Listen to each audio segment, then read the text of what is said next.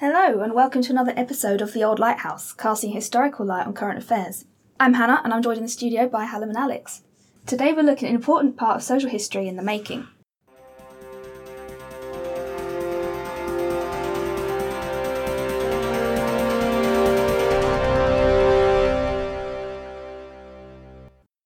There have been a flurry of news stories recently, but in particular referring to one from The Independent 20th of April with the title, Male Contraceptive Pill Successfully Limits Sperm Activity Without Side Effects, Scientists Find.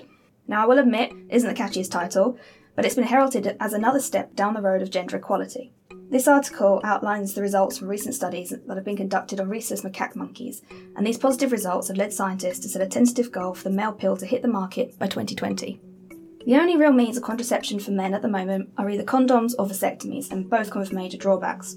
Condoms being a very temporary solution and vasectomies being potentially permanent.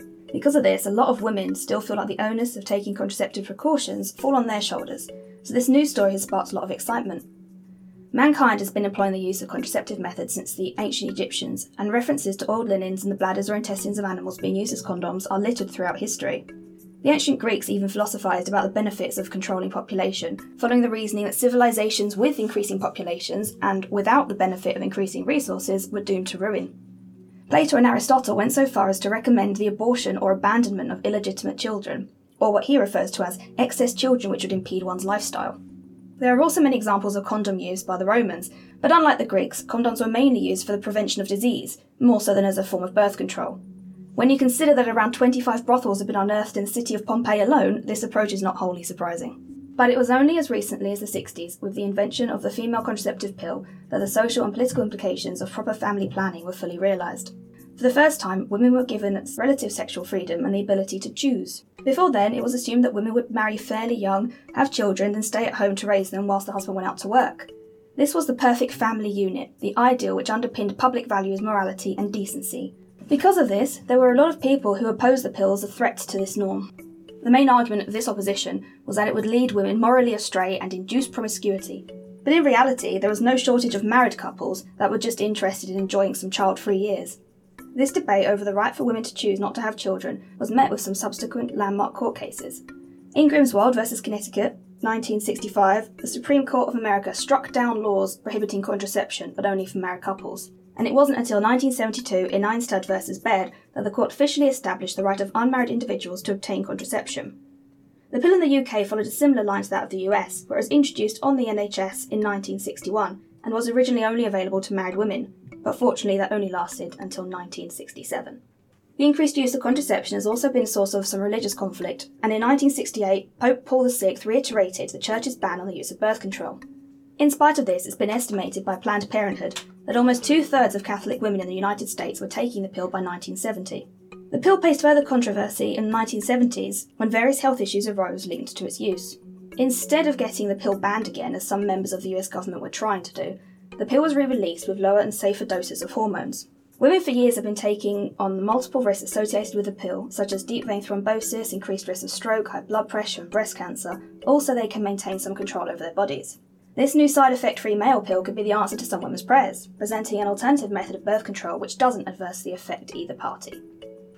In a survey taken in 1977, 70% of American men interviewed stated that they would use a male contraceptive pill, but only as long as it had no side effects, was reliable and on sale at a reasonable price, showing a general widespread acceptance of at least the concept of a male pill.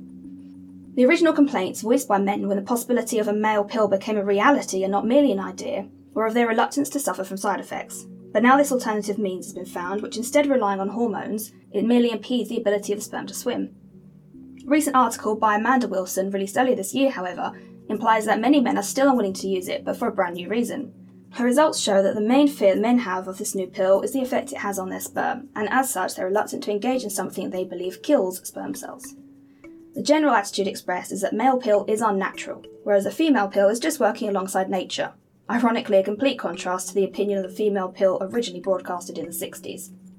So the jury is still out on whether society is actually ready to share equal responsibility over birth control, but only time will tell how this comes to fruition.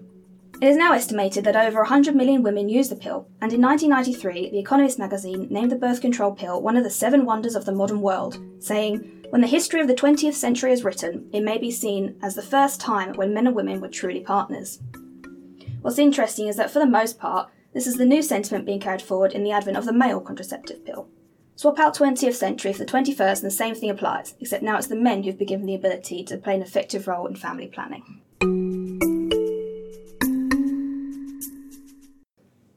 So, do you guys have any questions? Yeah, I was just interested whether there was a backlash over the introduction of the pill by feminists in the 1960s at all. Yeah, what sort of concerns did they have, if any, about the introduction of the female pill? Yeah, well, obviously the creation of this pill was a brilliant thing because you can then choose whether you want to sit down and have kids, but at the same time, it really affected the way that men perceived women. So they were now seen as this object that you could freely have sex with without any consequences. There was obviously a loosening of this concept of you have sex within a marriage. And so this obviously affected the feminist thinking, where they didn't want to be viewed just as these playthings as such. And also with the creation of this pill, it meant that a lot of responsibility was taken away from men. They felt they didn't have this burden that women were then given. So yes, women had the right to choose effectively whether they had children, but it was also their responsibility to make sure that they were the ones taking the pill and taking precautions. And do you have any recommended reading, Hannah?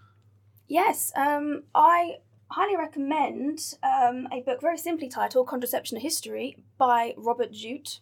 It's a very detailed but also very approachable overview. It's very difficult to find completely up-to-date academic writings on the male contraceptive pill, but that gives you a very good general history of contraception as a whole. So that's all from us, and thank you very much for listening. If you'd like to download PDF transcripts of this episode, complete with references and citations, you can do so by going to our podcast homepage.